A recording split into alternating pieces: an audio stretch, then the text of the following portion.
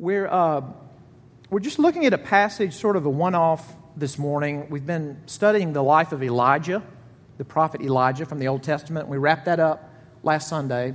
So we're going to look at a psalm this morning, and it's in your bulletin, Psalm 36. It's one of David's psalms. He didn't write all the psalms. He wrote a lot of the psalms, and this is one by David. Now, Old Testament scholars will say that the different psalms have different genres. In other words, there's different kinds of psalms. Some psalms are to give you words when you're celebrating. They are coronation hymns or celebration hymns. Some are for giving thanks, which is a form of celebration. Some are for being sad. And it's an interesting thing about biblical worship and the Psalms that there are psalms not to like take a break from worship and I'm going to be sad, and then when I'm through being sad, I'll go back to worship, but to worship God with your sadness, in your sadness. That's called a lament. And there are wisdom psalms. And I really want you to know this before I read this, the psalm. In wisdom literature, that's some of the psalms, that's Proverbs, Ecclesiastes is wisdom literature. There's something that you see over and over, and it's where the writer is sort of looking at the world with a Google Earth view. And it's like he's up over the continental divide. And you know how the continental divide works. If water falls on this side of the continental divide, it empties into that side of the country or into the Atlantic. If it falls on this side of the divide, it goes into rivers and then eventually into the Gulf of Mexico. Wisdom literature gets up over a divide and says, okay, look, we're all human beings, we're all neighbors, but there is a great divide in humanity. And it'll use terms like there are the wise and the foolish, or the righteous and the unrighteous, or the wicked. And I want you to hear this the way it's intended, because that's not to say, all right, you've got these righteous people over here, and man, boy, they always do the right thing. All you have to do is read a little bit of the Bible to see God's people are not depicted as always doing the right thing, and we're usually depicted as doing the wrong thing. So the righteous are capable of great sin. But they belong to the God who is righteous, who gives them righteousness. And then there are the wicked. And when you hear the term the wicked, you might think of something really sinister. Yeah, people capable of very sinister things, but people who can do very endearing things and very ennobling things and actually moral things. But there is a divide in humanity, those who belong to God and those who do not, those who turn to Him and those who do not. And Psalm 36 is interesting because different Old Testament scholars identify it by different genres. And I saw one Old Testament scholar that said it seems to be a combination of two kinds. On the one hand, it's a lament. It's what's called a lament of the individual. It's David saying, there's things about my life and about this world and about people in my life and in my world that I don't like. They're bad. And he's using wisdom language. You're going to hear him talk about wise and those who don't do what is wise, and the foolish, the wicked, and the upright of heart. He's looking at that continental divide that, Lord, one day this divide will be manifested and we'll all know which side we're on. So keep those in mind as we read this. This is by David, and David is not a cartoon character. He's not like out of a Sunday school cutout book. Real man, real problems, real leader, lived through real dangers, experienced real hardships, had real successes, had some amazing friends, had massive treachery in his life, made huge splashy mistakes. So he's talking about his very real life. And I want you to notice that instead of starting the psalm about, now here's how great God is, listen to how he starts this psalm. Psalm 36. Transgression speaks to the wicked deep in his heart. There is no fear of God before his eyes. For he flatters himself in his own eyes that his iniquity cannot be found out and hated. The words of his mouth are trouble and deceit. He has ceased to act wisely and do good. He plots trouble while on his bed. He sets himself in a way that is not good. He does not reject evil. Your steadfast love, O Lord, extends to the heavens. Your faithfulness to the clouds. Your righteousness is like the mountains of God. Your judgments are like the great deep. Man and beast you save, O Lord. How precious is your steadfast love, O God. The children of mankind take refuge in the shadow of your wings. They feast on the abundance of your house, and you give them drink from the river of your delights. For with you is the fountain of life. In your light do we see light. Oh, continue your steadfast love to those who know you, and your righteousness to the upright of heart. Let not the foot of arrogance come upon me, nor the hand of the wicked drive me away. There the evildoers lie fallen, they are thrust down, unable to rise. This is God's word. Let's pray.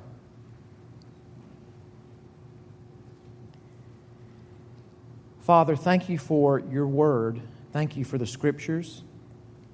Thank you for the Old and the New Testaments, for all of it. And Father, this morning in a particular way, we thank you for Psalms. Thank you for giving us the words when we don't know what words to say. We don't know how to say that we're happy. We don't know how to say that we're sad. We don't know how to say that we don't understand the world around us. Or we don't know how to say thank you. So please open your word to us. Please give us understanding. Please draw us to you. And we ask this in Jesus' name. Amen.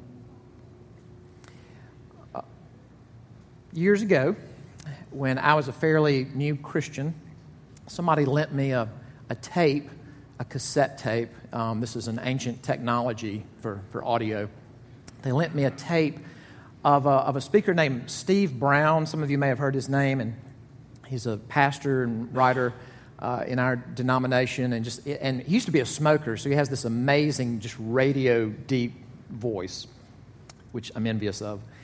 And Steve Brown was talking about something that in his life as a pastor that sometimes people would say to him, and it really irritated him. And it would be when you had a guy that's just sort of the, like white-collar, successful business guy, 50-ish maybe, and he would say to Steve Brown, something along the lines of, hey, it's great what you're saying, but I mean, like Monday through Friday, Monday through Saturday, I'm out there in the real world, and some of this just does not compute. And Steve Brown, he used that example, and he said, look, I have cleaned up after more suicides. And I have been at bedsides when death was both approaching and arrived, and seen the faces. And I have waded into more stomach-churning marriage conflict and heard and seen the just awful things that bubble up when you get into that kind of counseling. And he said, I've had about all the real world I care for. And as a young Christian, that really landed with me. That here is a pastor saying, understand that when I'm out there in the muckety muck, I'm not poring over my Bible in my neat, controlled pastor study, but when I'm out there in the muckety muck, all of this is one thing. All of this is of a piece. The praying and the church and the pastoral visits and the suicide cleanup and going to get groceries, all of it is of a piece called real life. And that really reminds me of Psalm 36. You think about like when you're watching a commercial and, like if it's a commercial for wealth advising or some kind of brokerage, it'll show like a guy and he's maybe about 10 years older than me and a little bit more gray in the temple, and he's sitting on a desk and it's some kind of picturesque office or just like some kind of idyllic retirement setting. He's kind of doing this a lot. And it's just a background that draws you in to go, yes, peace, control, I like this. And this is maybe the better example, are commercials for drugs, which there could be PhD dissertations written about commercials about drugs, because they have gotten this thing down to a science where they just show these idyllic settings where there's children in kind of perfect tree houses and like grandparents walking with their grandchildren in slow motion and sunsets that you're not even hearing the horrible side effects that they're listing. You kind of look up and go, did he just say chance of death? They just said chance of death.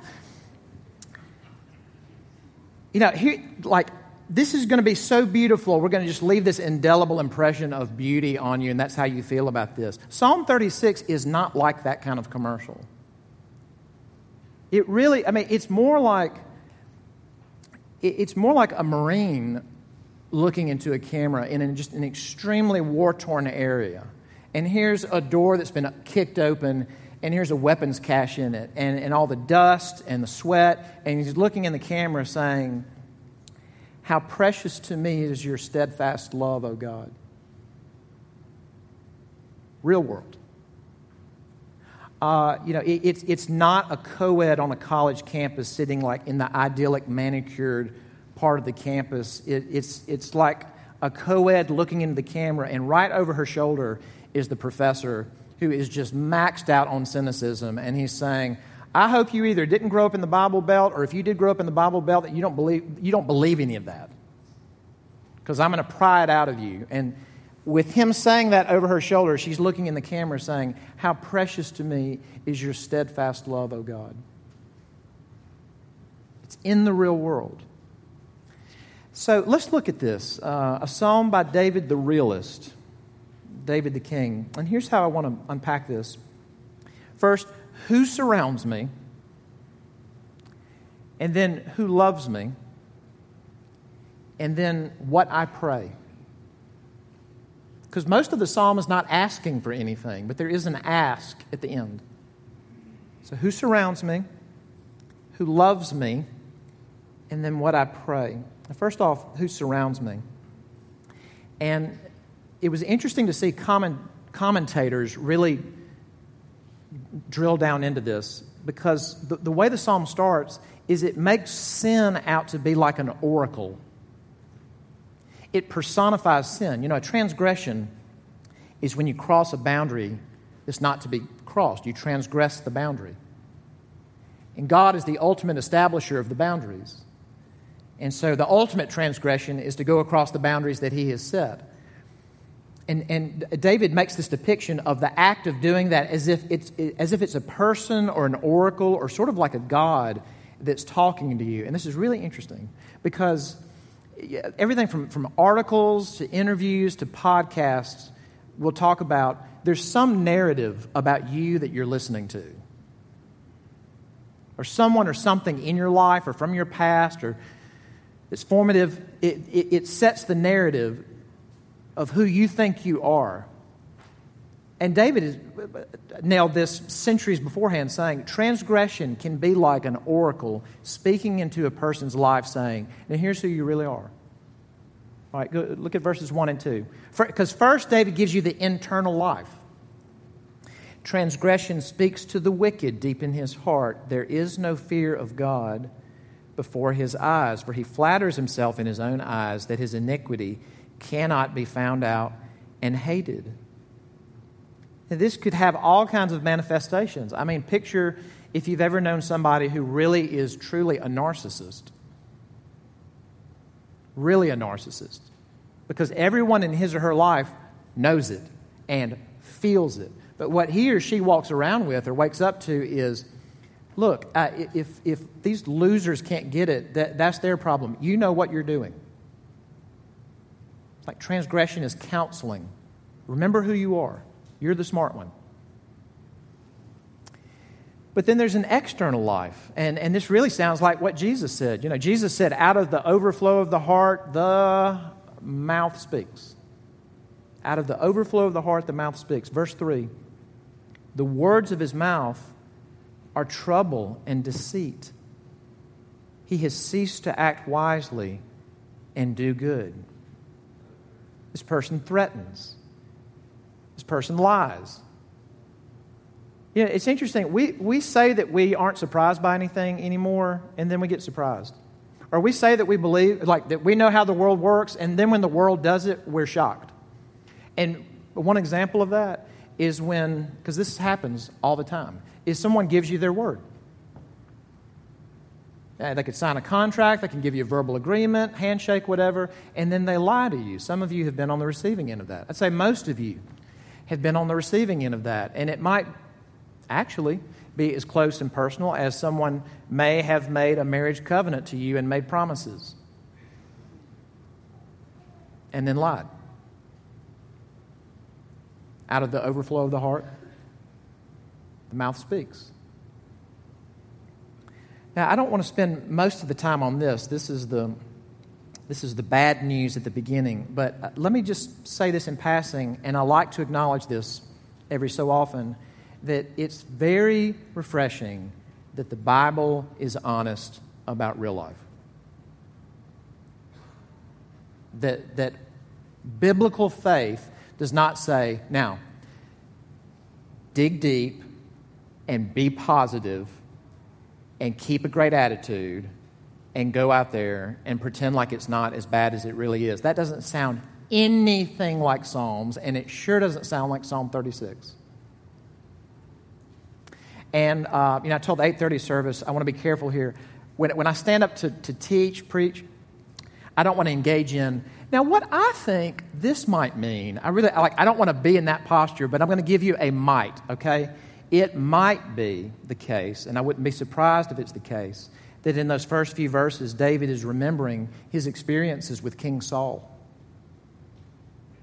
Because it sounds like this person had a good start. In verse 3, he says, he has ceased to act wisely and do good, which means at one point he was acting wisely and he was doing good, which Saul was. Had a good beginning.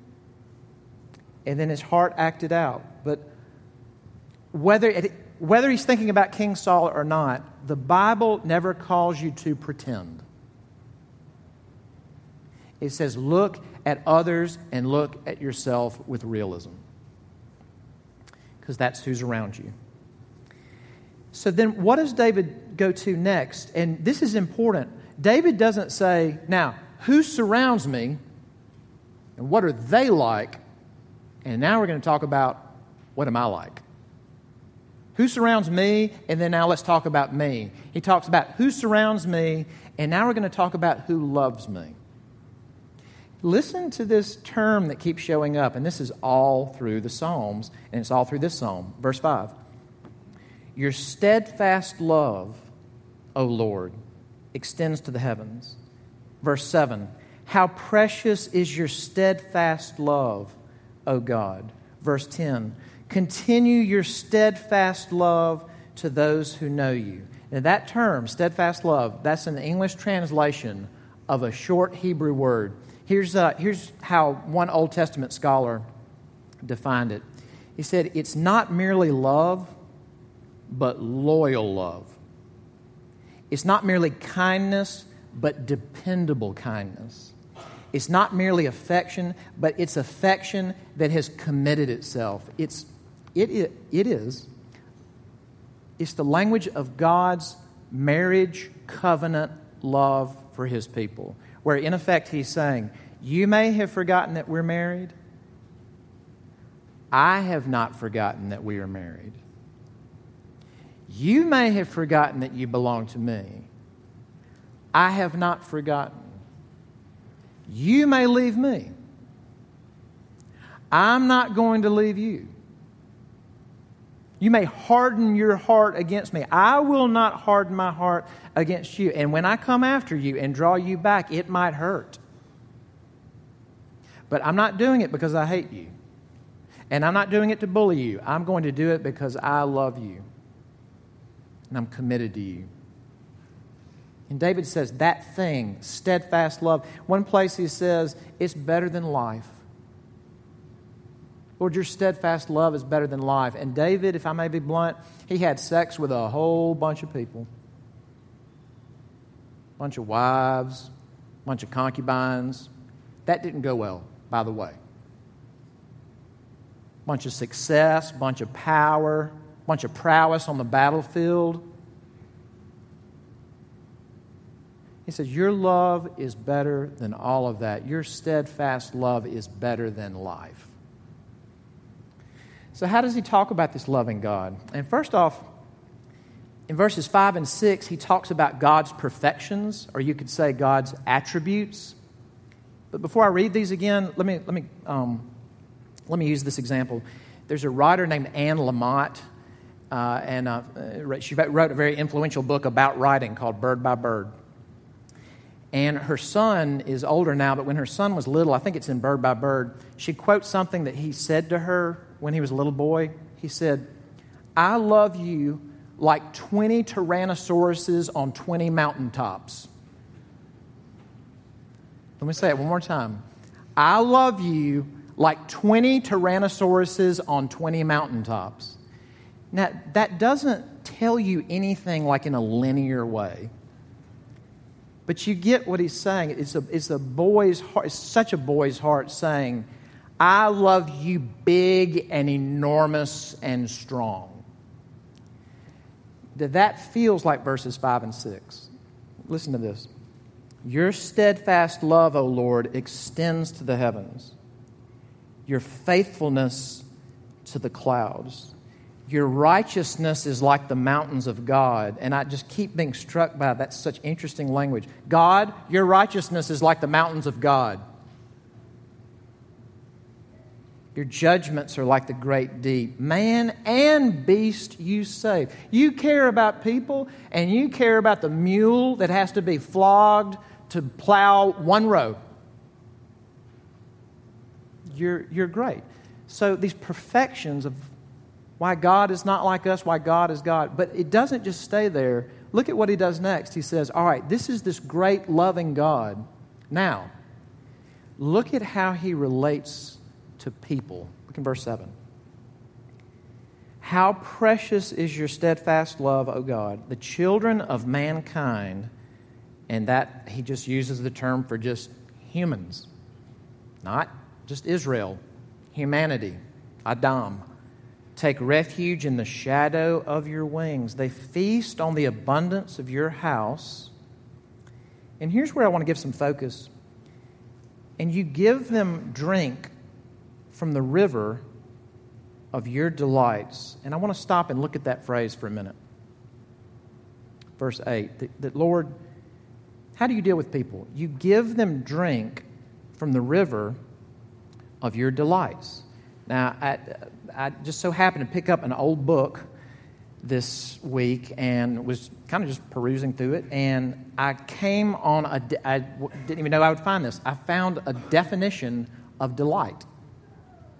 And this is an old definition by a Puritan named Stephen Charnock. And here's what he says. Delight properly is an affection of the mind that springs from the possession of the good which has been ardently desired. Let me read it one more time. This is a mild, wordy sentence by Puritans. They're going light on you here. Delight properly is an affection of the mind that springs from the possession of the good which has been ardently desired. In other words, when there has been this thing that you really, really want, really, really crave, maybe it's so personal you would never verbalize it to anybody, but you know how badly you want it, and you get it. And when you realize you get it, there's sort of this explosion in the soul, in the heart. And Charnock says, now that is delight. That I have the thing I so fervently desired. Now think about this. David says, let me put it this way. Here's what he doesn't say. He doesn't say, Lord, you give them drink from the river of delights. And this actually checks out in the Hebrew. He says, you give them drink from the river of your delights. In other words, you're putting this ladle, this cup into this river of what you delight in. And that raises a question, doesn't it? What does God delight in? Because for God to delight in something, God would have to desire something. What does God desire? God doesn't have any needs. God doesn't have any shortcomings. God doesn't have a bucket list. God doesn't have a goal He'd like to meet. But somehow He has a river of His desires. And David is saying, you go to the river of delights. You go to the river of your delights, and you give people a drink from the river of your delights. What does God desire that would lead to His river of delights? Now, this gets into something that has been meditated on by everyone from church fathers in the 2nd century to Trappist monks, to Catholic mystics, to English Puritans, and people today. What does God delight in? Here's a little clue. The night that Jesus was arrested in the Garden of Gethsemane, before He was arrested, He was praying. And the record of this prayer is in the Gospel of John. And one of the things that He prays is, Lord, I want to return to the glory that I had with you from the beginning. You loved me from before the foundations of the world. And when He says that, there's not a lot of clues like this in the Bible. But it's like He just kind of peeled the veil back to let you see back before there was a universe. You ever wondered about what was before the universe? And where your mind goes is just you picture blank space. But blank space is something. But there was nothing but God. And this is where we're at a great advantage, even over David, to have the New Testament, because something that we see more clearly than he saw, but we don't fully understand it, is that there's one God. And He exists as three persons: the Father, the Son, and the Holy Spirit. And God is not 1/3 Father and 1/3 Son and 1/3 Spirit. The Father is fully God. And the Son is fully God, and the Holy Spirit is fully God. These three persons are equal in power and glory. All three persons are to be worshiped and adored as God. What did God do when there was no molecule? The persons loved one another. And you even see little echoes of this in the New Testament. When Jesus began His public ministry and He was baptized, what did God the Father say from heaven?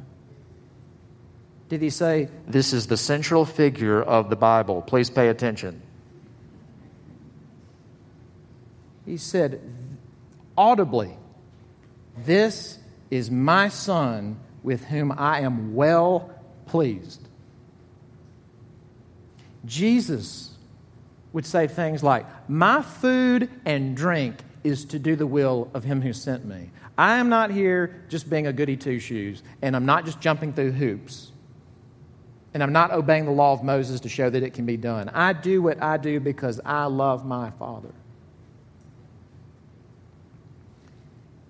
God experiences delight when He relates to Himself and delights in Himself. Now here's what I want to throw out to you. We were made, and I mean like the blueprint of our existence while we live, is to do that. That we were made, body and soul, to reach for Him and not just say, "Help me through my day," although it's fine to pray, "Help me through my day." And not just say, "Help me pay my bills," although it's good to say, "Help me pay my bills." But ultimately, we were made to reach for Him and say, "I love you, and I need you, and I enjoy you. I love you because you first loved me. There is no one like you. You are God, and I am not." Let me get really mystic. Christians, for almost 2 millennia, have reached back into the Old Testament, and right in the middle of right in the middle of your Bible, guess what there is? There's a book of erotic poetry. Eek! Song of Solomon. And Christians have reached back for that, where there is this extremely intimate language about the lover and the beloved. And if you've ever had the experience of reading Song of Solomon and it's cloaked in all these metaphors, and you go, hey, wait, did that just mean what I think it meant? Yes, it did. Christians have reached back for that and taken that language and understood that as ultimately the only love affair that could embody that would be the love between God and His bride. So that Christians in the first century and Christians in the 21st century will actually say things like, let Him kiss me with the kisses of His mouth. Like, don't just help me with my plans. Or don't just help my kids. But I want you to kiss me and love me because I belong to you. That's what we're made for. So what does God pray? What does David pray? Verse 10, he uses this term again. He asks, continue your steadfast love to those who know you and your righteousness to the upright of heart. I got to do something fun this Tuesday.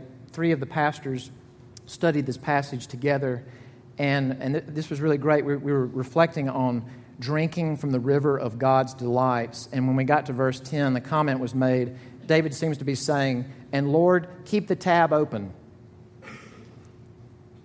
because I need to keep drinking that.